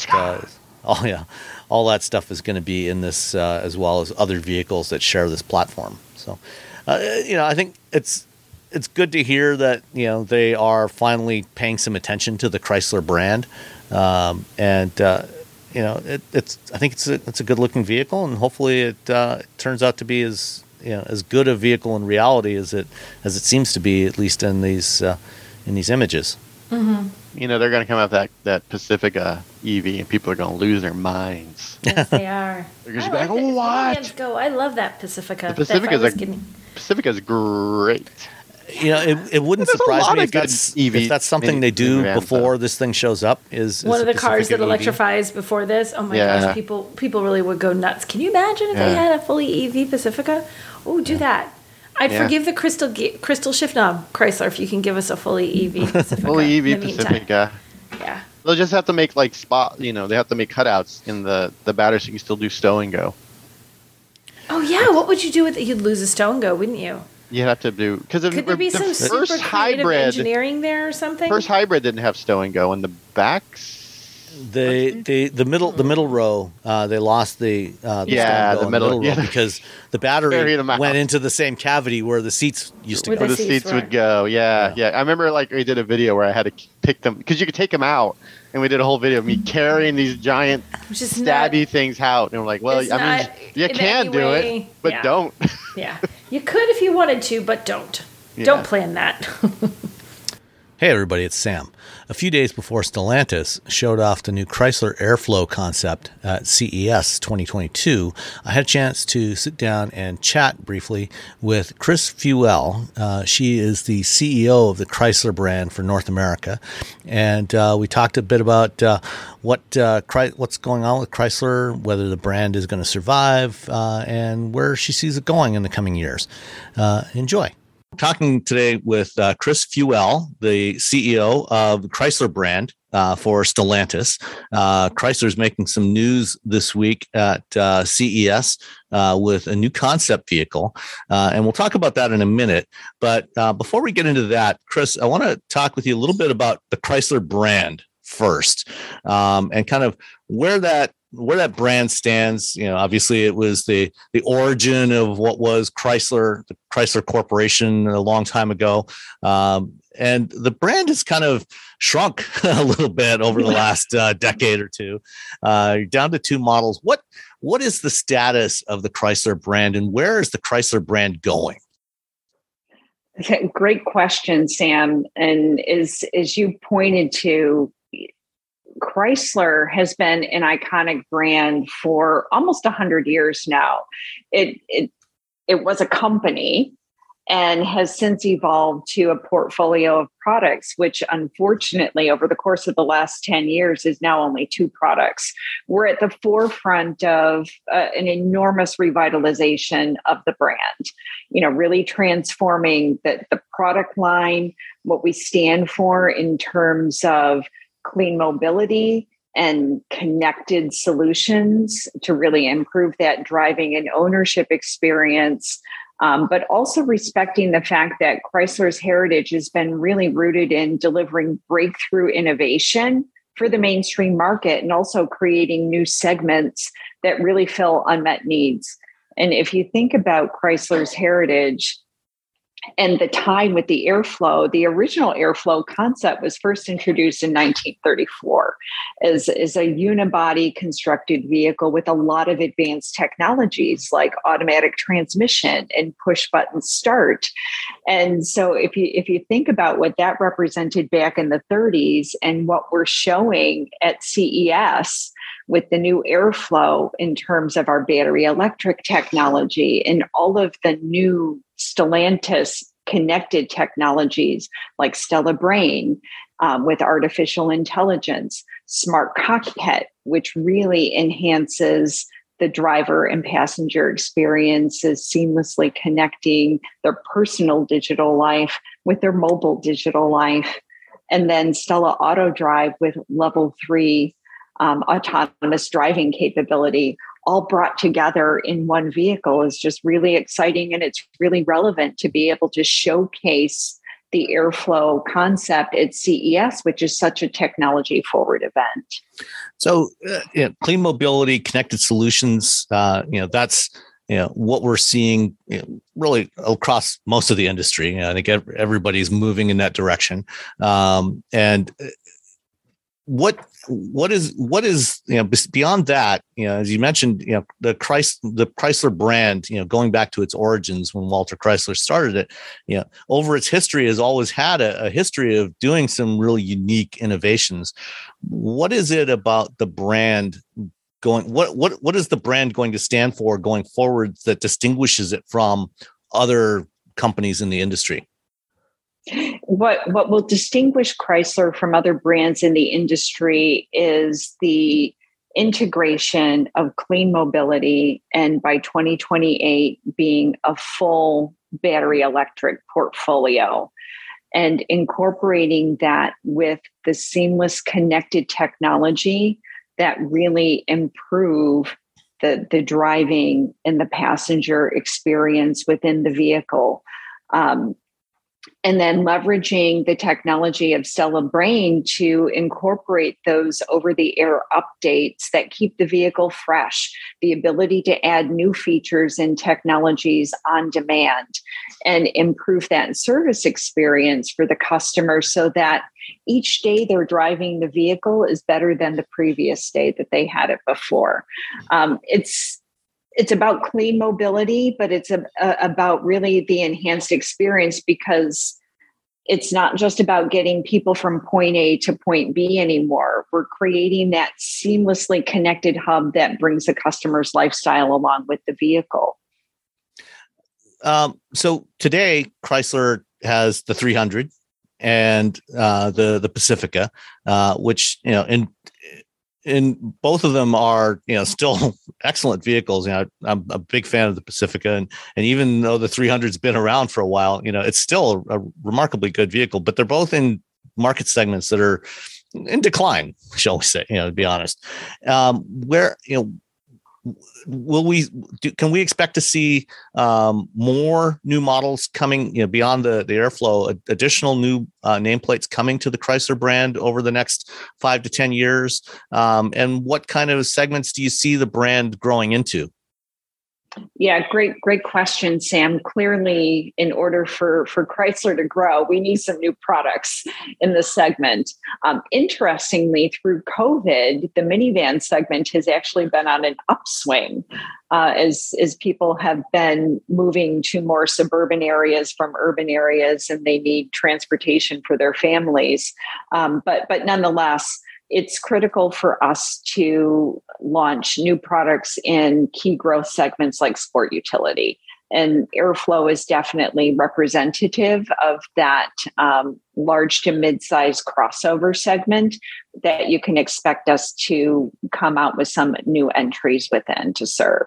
Okay. So getting to the Airflow now, a little more detail.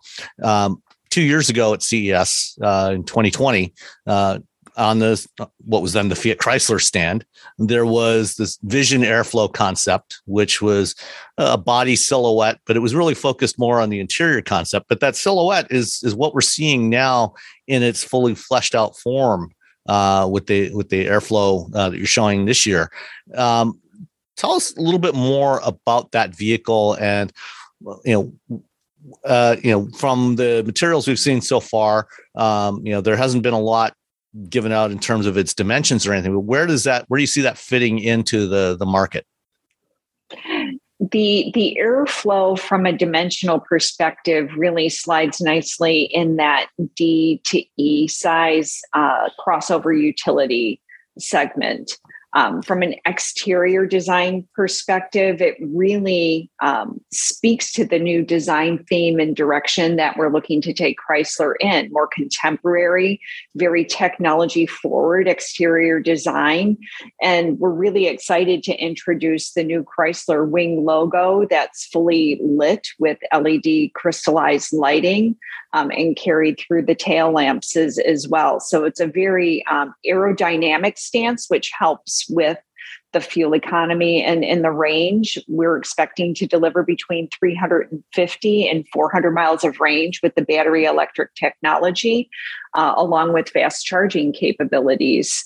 And we want that dynamic proportion and that really contemporary theme to extend to the interior as well. And we want to take that theme of clean mobility and sustainability by using sustainable premium high touch materials on the interior as well. A lot of battery electric vehicles today have very plain, somewhat sterile interiors, and we want the Airflow and the future Chrysler interior to really be welcoming, comfortable, but also high tech and have all of those premium touch points that consumers expect from Chrysler.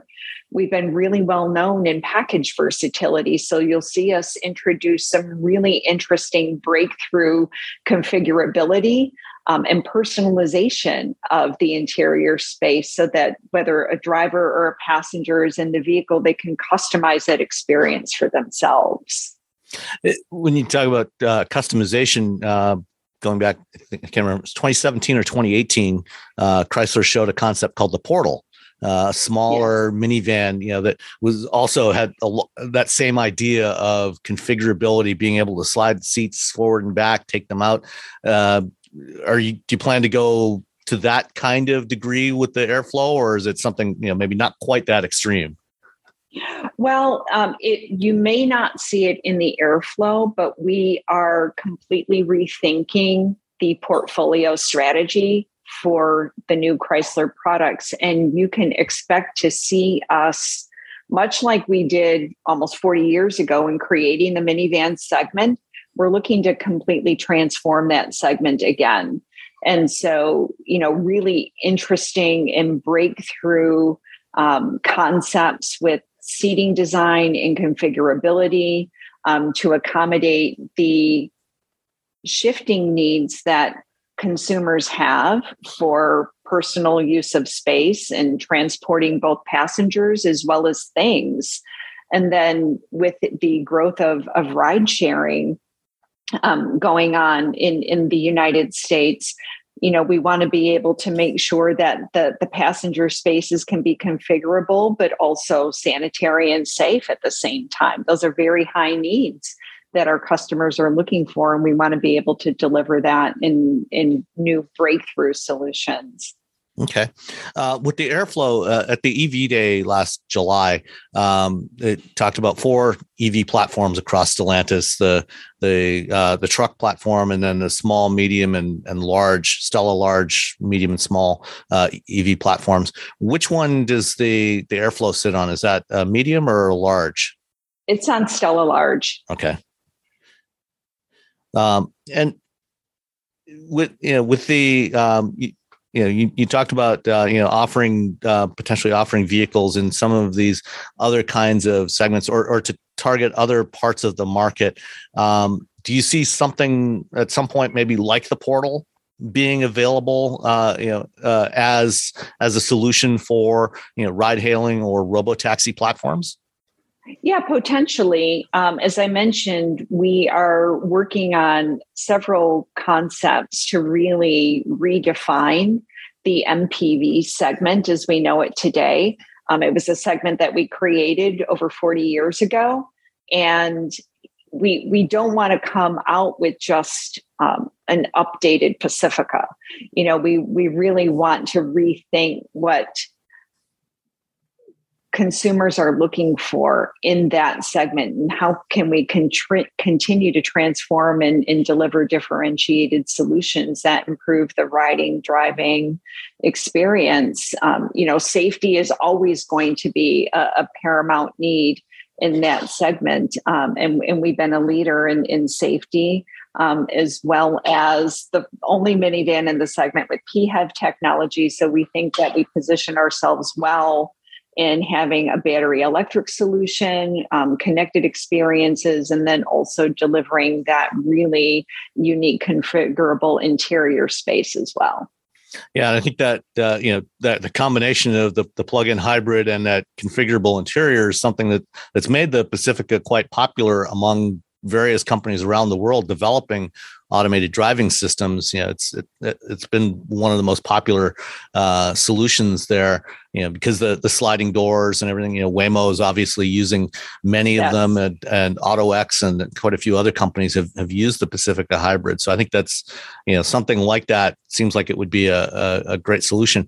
How potentially, how big do you see the Chrysler lineup getting? We're talking maybe 4 or 5 models, fewer than that, more than that.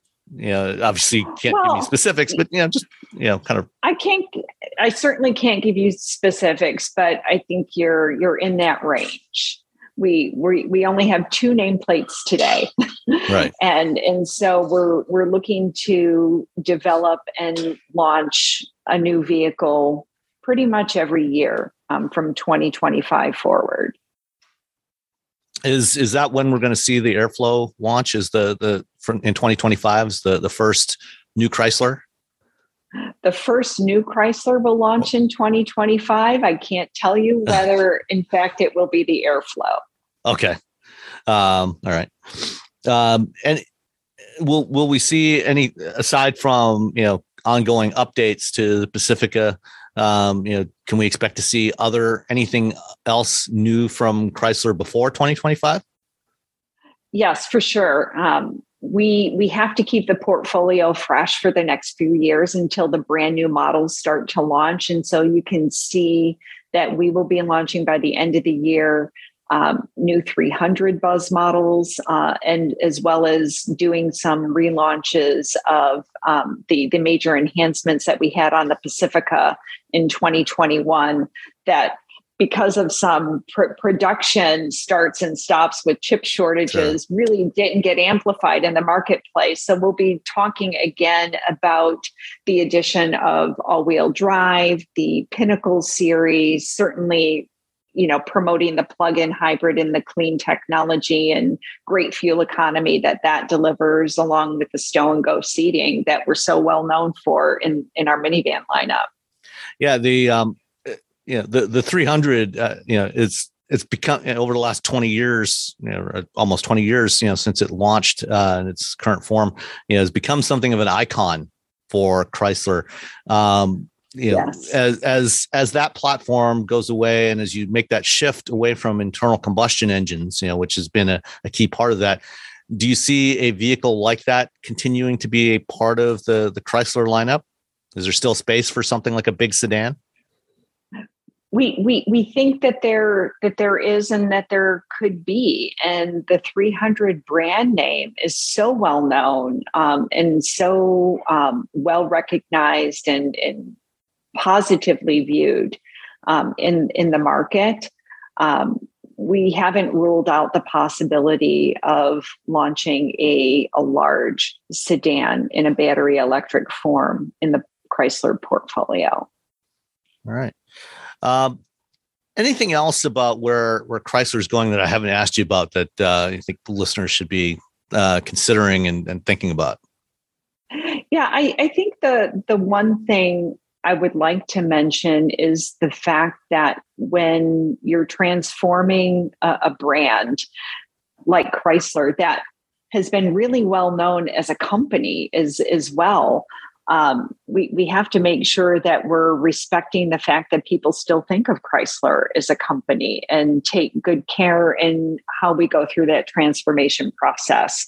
And so it's not just about creating and launching new products, but it's really about also transforming that customer experience and the kinds of things that customers who want battery electric products and more advanced technologies, they want a different kind of purchase and ownership experience as well that is highly digitized.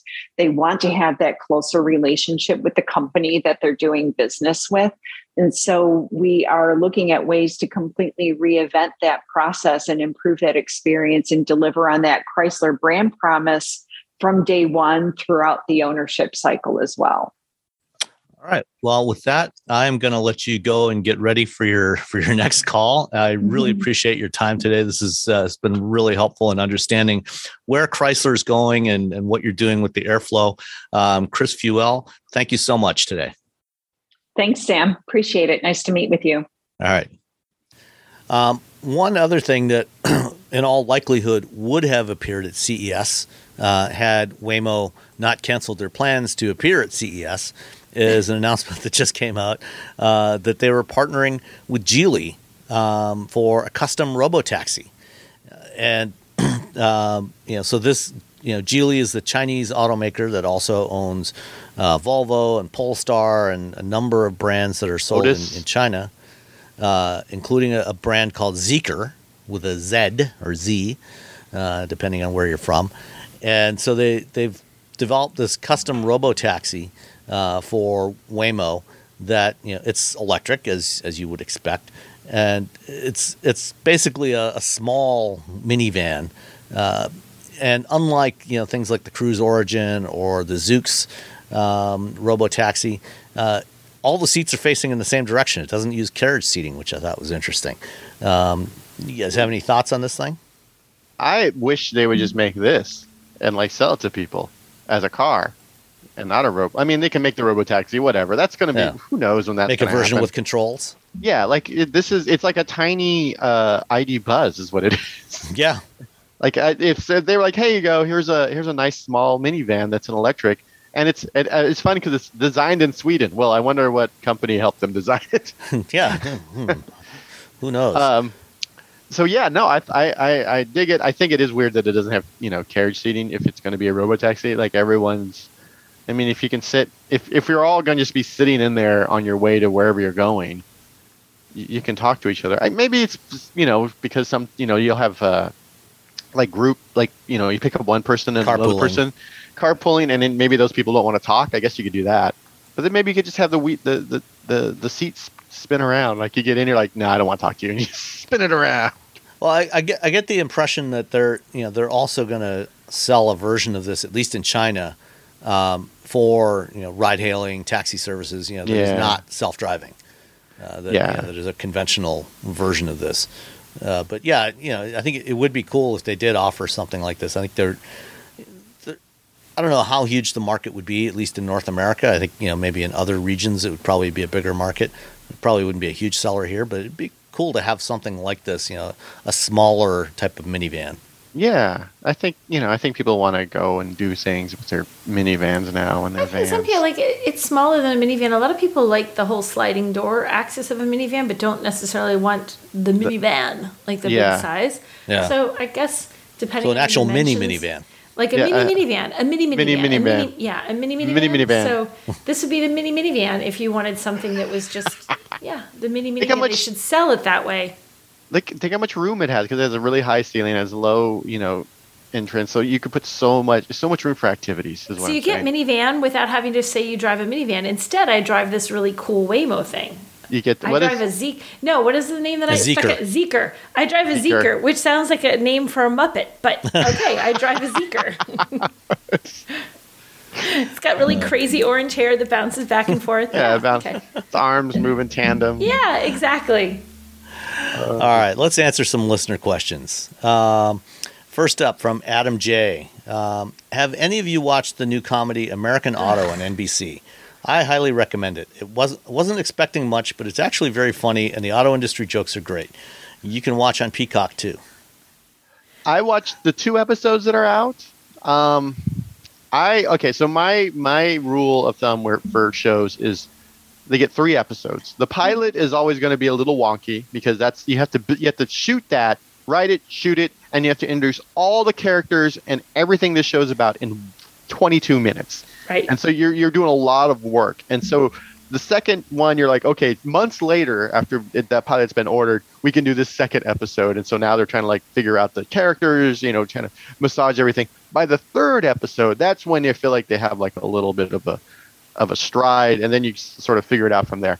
The first 2 episodes, the creator he's created some other things that I like, and it just kind of, I felt like it missed on a lot. I feel like I was trying too hard. That's my on the first 2 episodes, and I'm like, okay, well, so I'm gonna give it one more episode, see how it goes. That's my. The one I'm with you on the episode, give it 3 shots and see. But the only thing that I really thought that really did actually make me laugh was when they were revealing the car, and there were the guys, I don't know, breakdancing in front of it, and the crazy music, and they were mocking the whole show of when you reveal a car and rip the sheet off in an auto show. I'm like, that was cute and sloppy but cute. I got it, but I don't know. We'll see after episode 3. I'm with you, Robbie. I need one more episode, but I'm so far not super keen on it. I have not watched it, so I might give it a shot, but we'll see. Give it a shot. I mean, there's parts of it, but there's some parts just like. Is it less funny because we do work in the auto industry? That's the problem. I think people get very. It's very the suspension of disbelief is really difficult when you work in an industry like any show about newsrooms. I can't think there was a show called Newsrooms, and I've worked in a working newsroom, a big open, and it's just people swearing and yelling at each other the entire time, and that should be fine. But they have these long soliloquies, and these no one does that. No one has time because you got to file, and so you start getting in your head about those sorts of things. So it's maybe that's it. Maybe that's why it's not hitting us. I think that might have just been because it was written by Aaron Sorkin. That's also true. If somebody else did a newsroom show, it might be different, but. So I think give it if you know what, I'm not going to yuck your yum, Adam. I think if you enjoy it, enjoy it. Keep watching it. Watch what you like. Exactly. That's what everyone should do: is watch what you like, or listen to what you like. Yeah. Darkwood Thief asks, as I was listening to this conversation, I wondered, and referring to our previous discussion of solar roofs, I wondered, could solar-powered passenger-carrying trains be successful in America? I guess we'd have to get trains to be more successful first.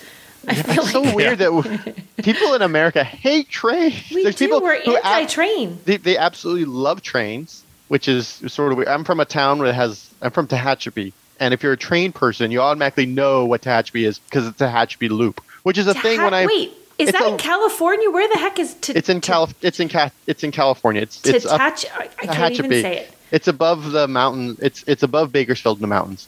Okay. If you're super into trains, you know exactly what I'm saying when I say Tehachapi. Like, the Tehachapi Loop and blah, blah, blah. So, there were trains and actual hobos would hop off the trains in my hometown. Do they have a stick with a little red and white, Never had the stick. I'm very disappointed. But then on the other end, everyone's like, oh, trains are dumb. Why would you take a train? And then when you go to Europe and you get on a train, like, this is awesome. This is how we should be doing trains. But we didn't buy. I don't know what happened. And there was a time when America was super into. But it's Russ's grandfather. He was super into trains, but the man, would be 105 years old right now. That's not. Yeah, I think if you live in the Northeast and you can take the Excella, I think a lot of people like taking that. Or if you live in Connecticut or other places around New York, and you take commuter trains. Like people appreciate that. If I have to go to Chicago, I love taking the train to Chicago. It's better than flying to Chicago. But yeah, I mean, I think part of the problem is the U.S. is compared to Europe and a lot of other regions. It's the population centers are so spread apart that it becomes really hard to take a train. Mm. Yeah, because you're like, well, I can just get on a plane, and the plane's like $30 or $50 or whatever weird deal Southwest Airlines has at the time. So I feel like the answer to this question is yes, solar-powered passenger-carried trains could be as successful as non-solar-powered passenger-carried trains. I think the solar power is not enough to actually run the train. I don't think we have that technology, but you could use the solar power to do other things. The trains still have to use electricity for all the fancy things. The lounge car itself probably uses a lot of electricity making, mixed drinks. I don't know what happens in the lounge car, but I'm sure they're making pina coladas nonstop the whole time. And microwaving burritos. Modern trains are all diesel electric hybrids, so they're all electrified anyway. And if you can put solar panels on the roof of the cars to collect some energy and put some batteries in there, yeah, it's certainly something you could do. It would be worthwhile to add solar to trains in order to make them more efficient. But they're already way more efficient than aviation or road driving a vehicle. So when you look at the amount of energy it takes to move either people or freight by train, it is by far the most efficient way to get stuff around. Plus, you get to say, "I'm on a train." Trains are cool. I love taking the train when I can, just because you don't have to go through all the hassle of going to an airport, going through the airport and security and all the other nonsense. You can show up 5 minutes before the train gets there, step on the train and go. And more often than not, usually the train stations are right downtown. Chicago, you get off at Union Station, you're right in the middle of downtown. It's way better than flying to Chicago. And you can get seats that have little tables, and you can play Uno. Yeah, there you go. I mean, you can't play Uno on a plane because it's all flying, and everyone's sitting in the same direction. Even in coach class, you get way more room to spread out and move around than you do on a plane. You can just get up and go to the lounge. You get a microwave burrito, or you can bring your food on. Yeah. All right. ZBM327 on Twitter asks, will BEVs open up opportunities for some cars manufacturers entering the North American market due to emissions no longer being a factor? I think it's possible, but you also have to take into a lot of the safety regulations, like the front of a car. So different. Yeah, they're so you had to do so many different things to a car to bring it to the United States versus what the rules are in Europe or Japan. And I think that's one of the excuses that Honda uses for not bringing us the Honda E. Mm-hmm. I don't know if it's a real reason, but I think it's an excuse. I bring the Honda E over here. I don't know why you didn't do that, but fine. We got the Mini SE, so whatever. Yeah. He's not bitter though. Not bitter at all. I'm not bitter. I hassled Honda so much. I emailed essentially every Honda person I knew. I wrote like multiple articles about it. We're not getting the Honda E, and I understand the reasoning. Robbie, it's not happening. Yeah. Stop trying to make fetch happen. You're not getting the Honda E, but yeah, rules.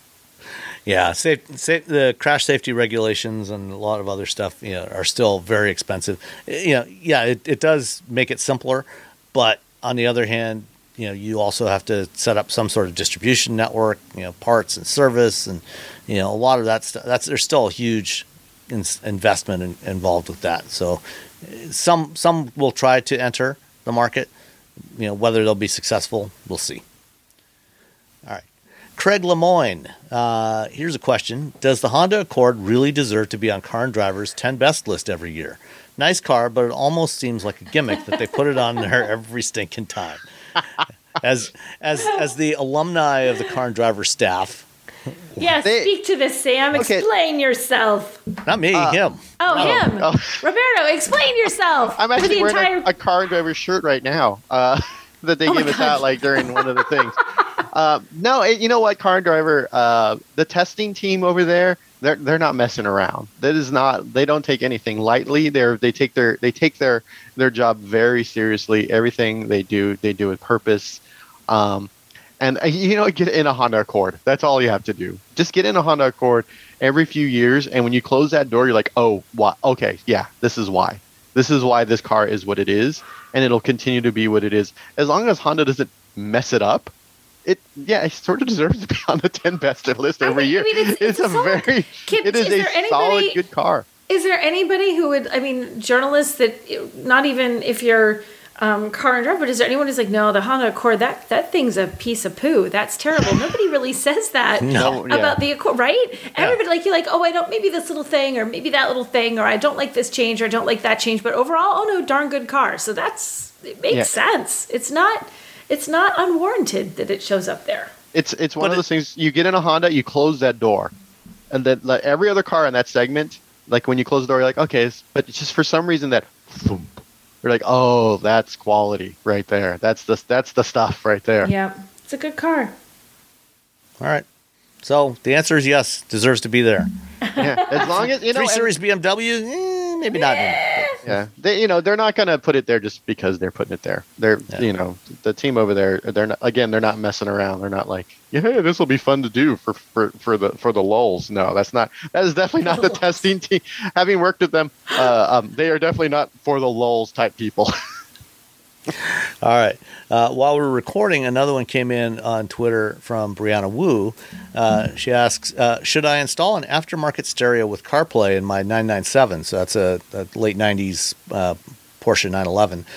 Or should I wait until next year and see if Porsche puts out the mythical PCCM Plus that has been rumored forever? So that's Porsche's aftermarket solution that provides CarPlay support for older 911s.